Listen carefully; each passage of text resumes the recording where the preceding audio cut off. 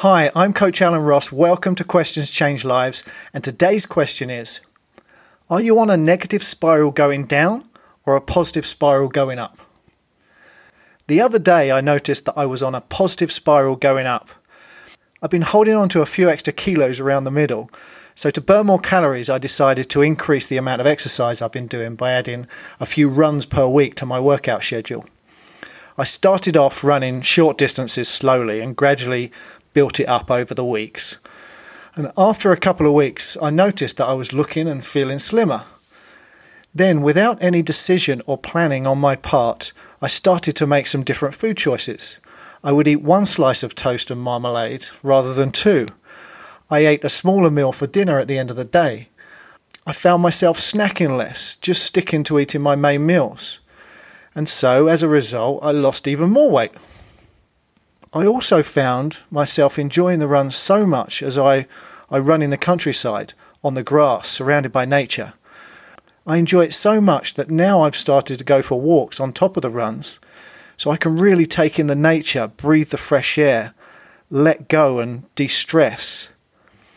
Experiencing this renewed sense of calm has piqued my interest again in meditation, and I've begun to research what meditations I can add to my routine.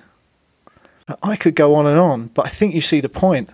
One good thing can lead you to another good thing. Unfortunately, the same can happen in reverse. You can get into a negative spiral going down, and I've been on my fair share of those too.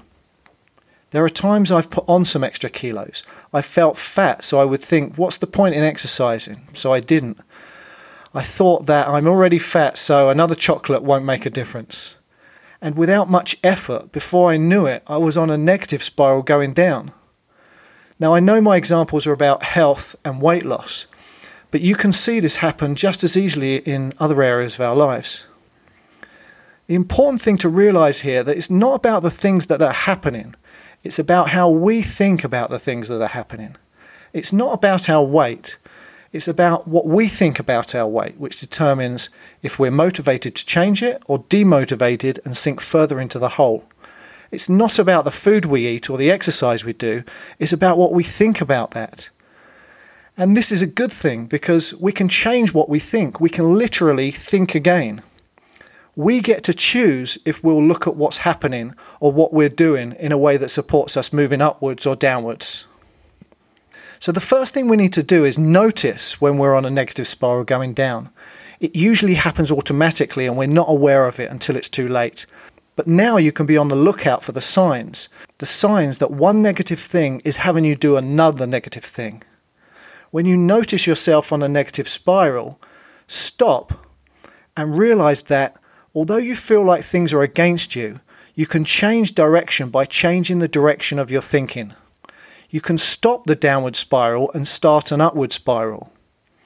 And to do that, you ask yourself, what one thing can you do that will start you moving in the right direction?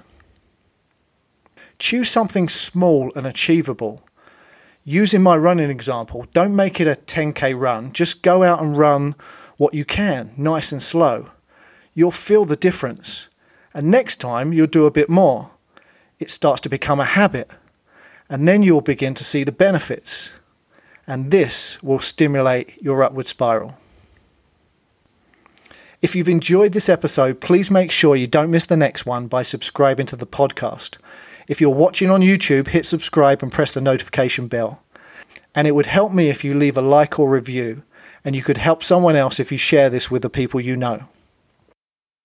Thank you for joining me for this episode, and I'll leave you with a question one more time for you to consider. Are you on a negative spiral going down or a positive spiral going up?